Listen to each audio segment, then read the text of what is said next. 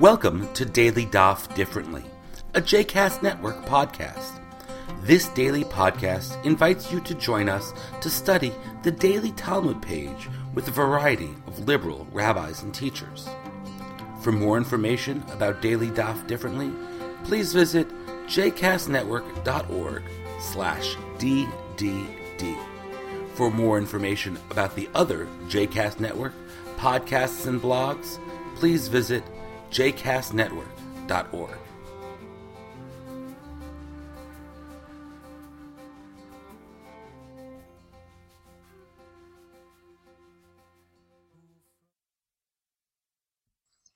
Welcome to Daily Daf Differently. My name is Shai Cherry, and we're going to be looking at Shabbat 65 today.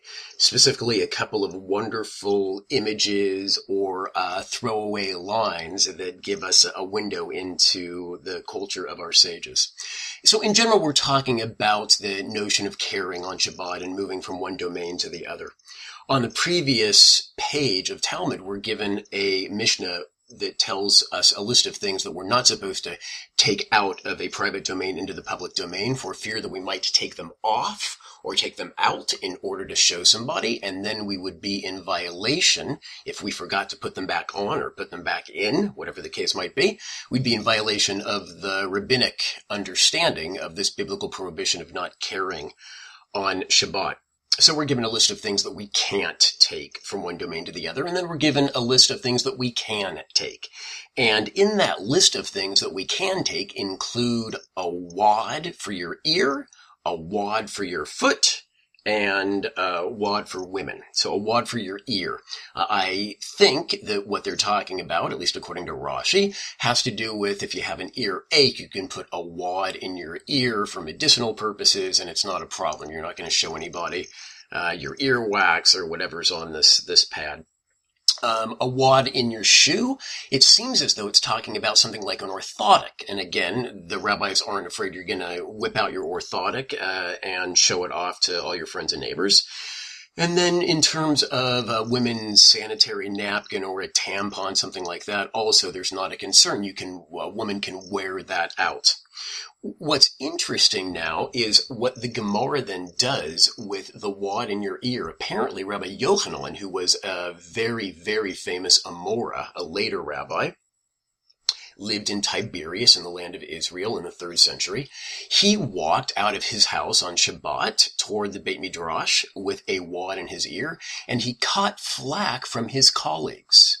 So even though the Mishnah is explicit in saying it's okay to do that, his colleagues seem to be uncomfortable with it. We're not exactly told why, but it is one instance of many where you see a kind of tightening up of ritual laws. And I think we're going to see that again by the time we get to the end of this daf.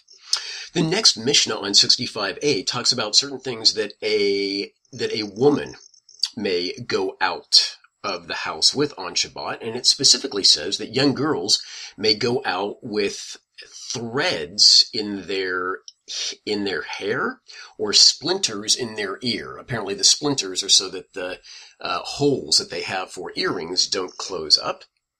And it seems as though these threads in their hair have to do with a feather or a braid or some kind of decoration. It's also interesting in this particular Mishnah that it calls Jewish women from the land of Arabia, Araviot. Araviot. So, and women from Persia, Madiot, right? Medians. And so they get to wear, they're called Arabs and Medians, and they get to wear clothes that are like the non-Jewish women in Arabia and Media in Persia wear. And as long as there's not a kind of flagrant biblical prohibition involved, they can dress with the fashion of the women in that area at that time. And the Mishnah actually makes that explicit. It says, V'chol adam chachamim behoveh. These laws apply to any person, not just women. And the chachamim were speaking about the prevailing custom of the present moment. So, in California, I'm not sure that means you can go out in your exercise leotards for hot yoga, but it does seem to suggest that there is a certain amount of leeway given by the rabbis for the prevailing fashion of the area in which Jews happen to find themselves. There is also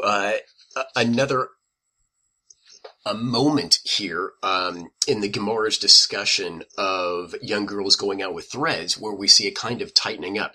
It says that the father of Shmuel did not let his daughters go out on Shabbat with threads in their ears.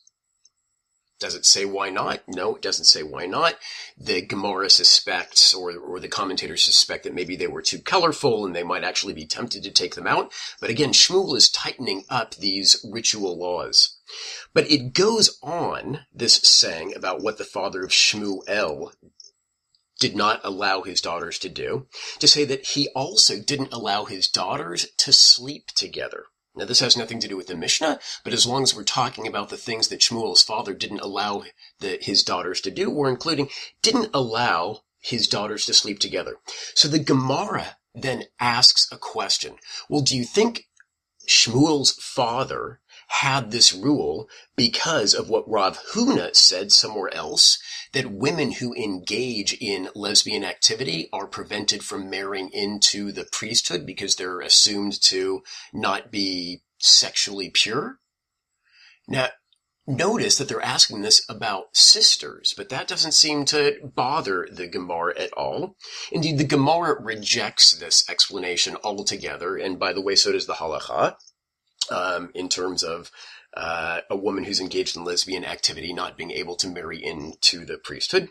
But the Gemara says, no. What Shmuel's father is worried about is if they were to sleep together, they might then get a yearning for sexual activity with men. And so at least the way Rashi understands this is that yes, they are actually engaging in lesbian activity. That's not the problem. The problem isn't being rejected for wives by priests. The problem is whetting their appetite for what the sages consider to be real sexual activity with men, and that, of course, would be a problem for unwed women. Again, an interesting little insight into Talmudic culture. And then we've got one other very interesting little window at the very end of page 65b. We've got a law that if there is a fire in someone's house, they would be very likely to grab a bunch of their clothes and run out of the door with their clothes, thus violating the prohibition against carrying on Shabbat. They can always run out of the burning house with their life because of Pikuach Nefesh, right? If it's an issue of saving your life, there's no problem. But because the rabbis are concerned that they might break a biblical law against carrying from one domain to the other, if there's a fire in their house, the rabbis allow this kind of subterfuge where people can wear lots and lots of layers of clothing from one domain to the other, and that's not considered to be carrying. So they allow this kind of legal fiction or the subterfuge of wearing lots and lots and lots of clothes because technically that's not carrying. And the reason why they're allowing this is because of their fear that if they didn't allow people to put on lots of clothes, in the event of an emergency like a fire where they want to save everything they can, they would then come to be in violation of biblical law. All right, thanks very much, and we look forward to continuing Shabbat with you tomorrow. I hope you've enjoyed today's episode of Daily Daf Differently, and that you'll join us again tomorrow for a new page. The music at the open and close of this episode is Ufros from the Epichorus album One Bead, available on Bandcamp, iTunes, and Spotify.